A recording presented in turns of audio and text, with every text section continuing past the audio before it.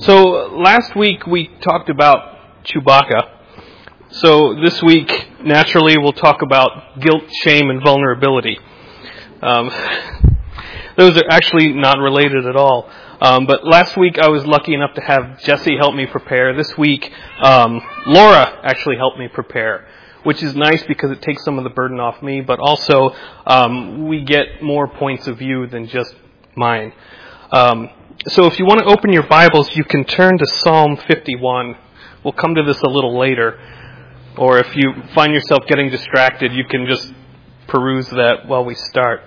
So I was talking to Laura, and she's been reading a book that talks about guilt, shame, and vulnerability.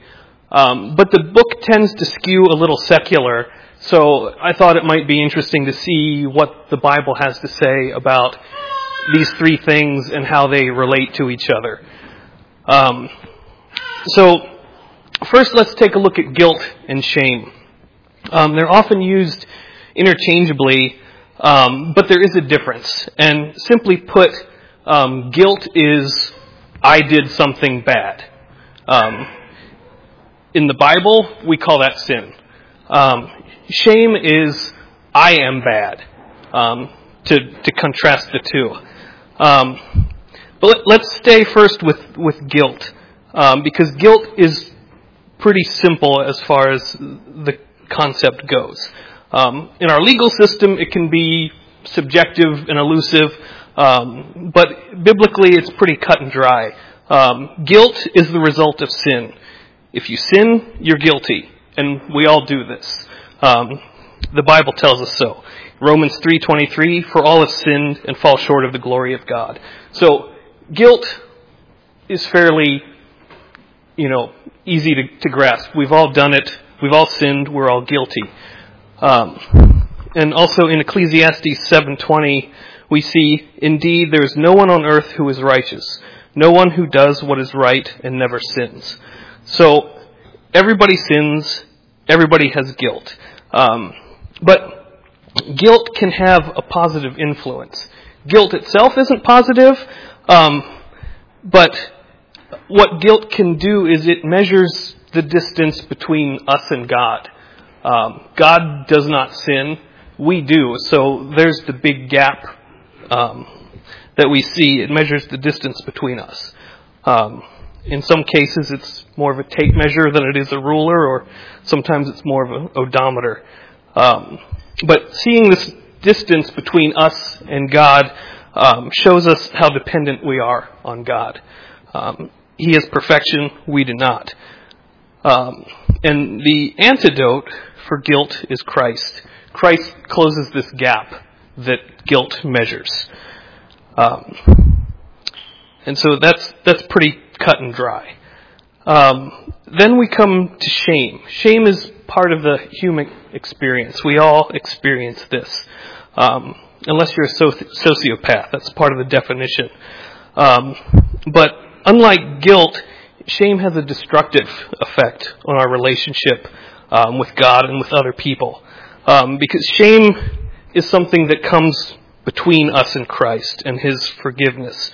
And the very first time we see shame is with original sin. It's the first time we see guilt.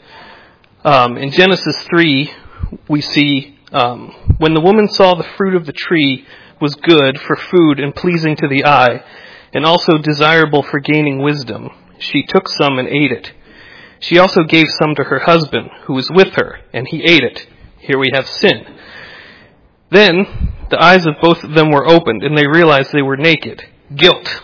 And guess what comes next? So they sewed fig leaves together and made coverings for themselves. Then the man and his wife heard the sound of the Lord God as He was walking in the garden in the cool, dry day, and they hid from the Lord among the trees of the garden. But the Lord God called to the man, "Where are you?" He answered, "I heard you in the garden, and I was afraid because I was naked, so I hid." Shame causes us to hide from God.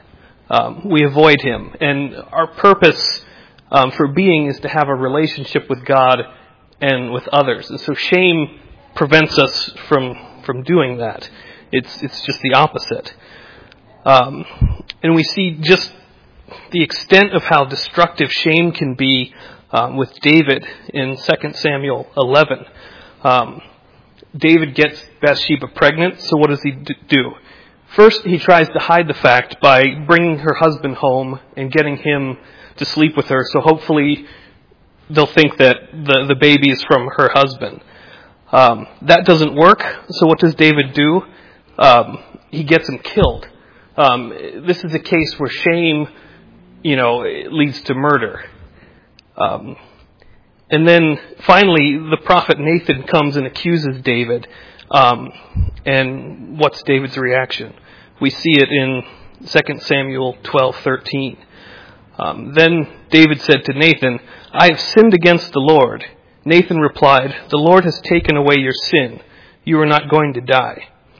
And also I want to give points to David here for not blaming the woman. Adam, when he sinned, first thing he did was blame Eve.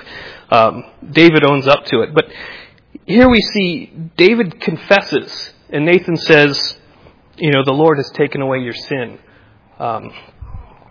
That's pretty cut and dry, and it seems easy. Just like that, his sin is gone. Now, there are consequences to David's sin, but his guilt is gone. And I think he experiences a lot of shame after this. And this, we see this in Psalm 51,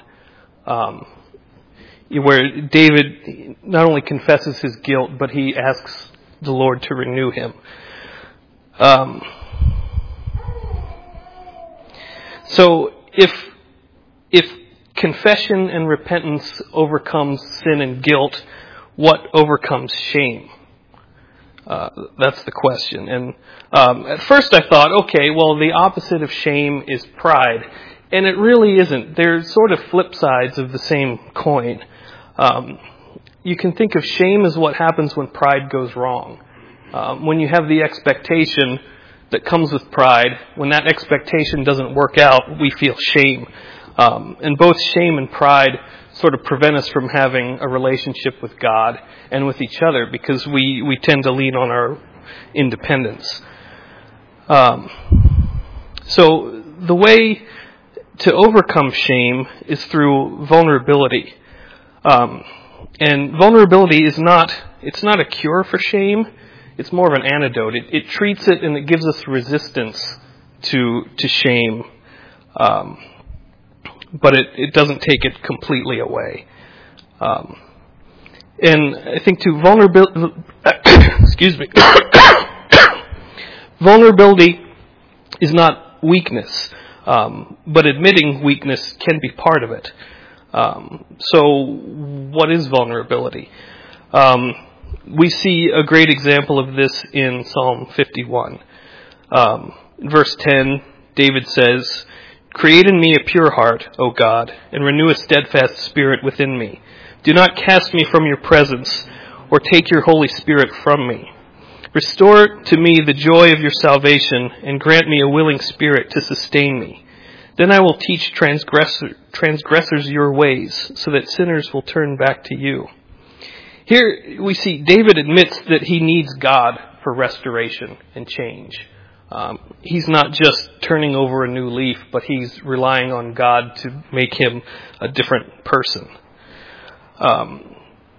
Have you ever seen or heard of the show My Name is Earl?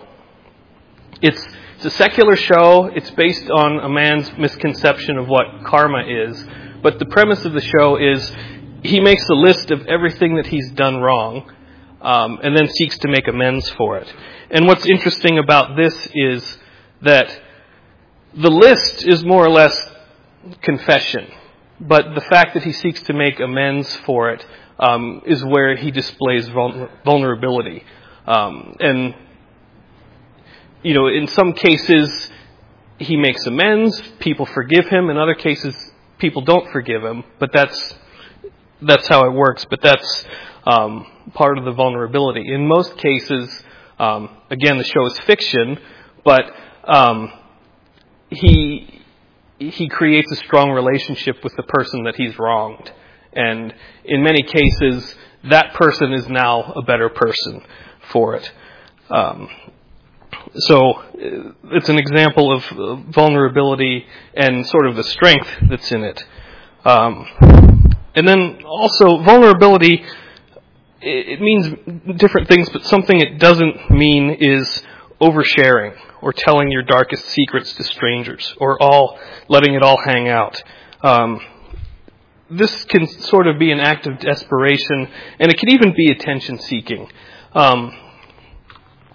Vulnerability is, admitting your weakness, but to those close to you and to God, and seeking strength from God and from others. In James 5:16, we see this: "Is any among you in trouble? Let them pray. Is anyone happy? Let them sing songs of praise. Is anyone among you sick? Let them call the elders of the church to pray over them and anoint them with oil in the name of the Lord. And the prayer offered in faith will make the sick person well. The Lord will raise them up. If they have sinned, they will be forgiven. Therefore confess your sins to each other and pray for each other so that you may be healed. The prayer of a righteous person is powerful and effective." And so here we see that we need not only God, but we need others. We need our, brothers and sisters in faith, our congregation. We can't do it alone. And this is, again, vulnerability.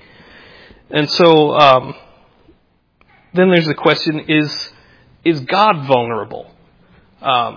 Yes.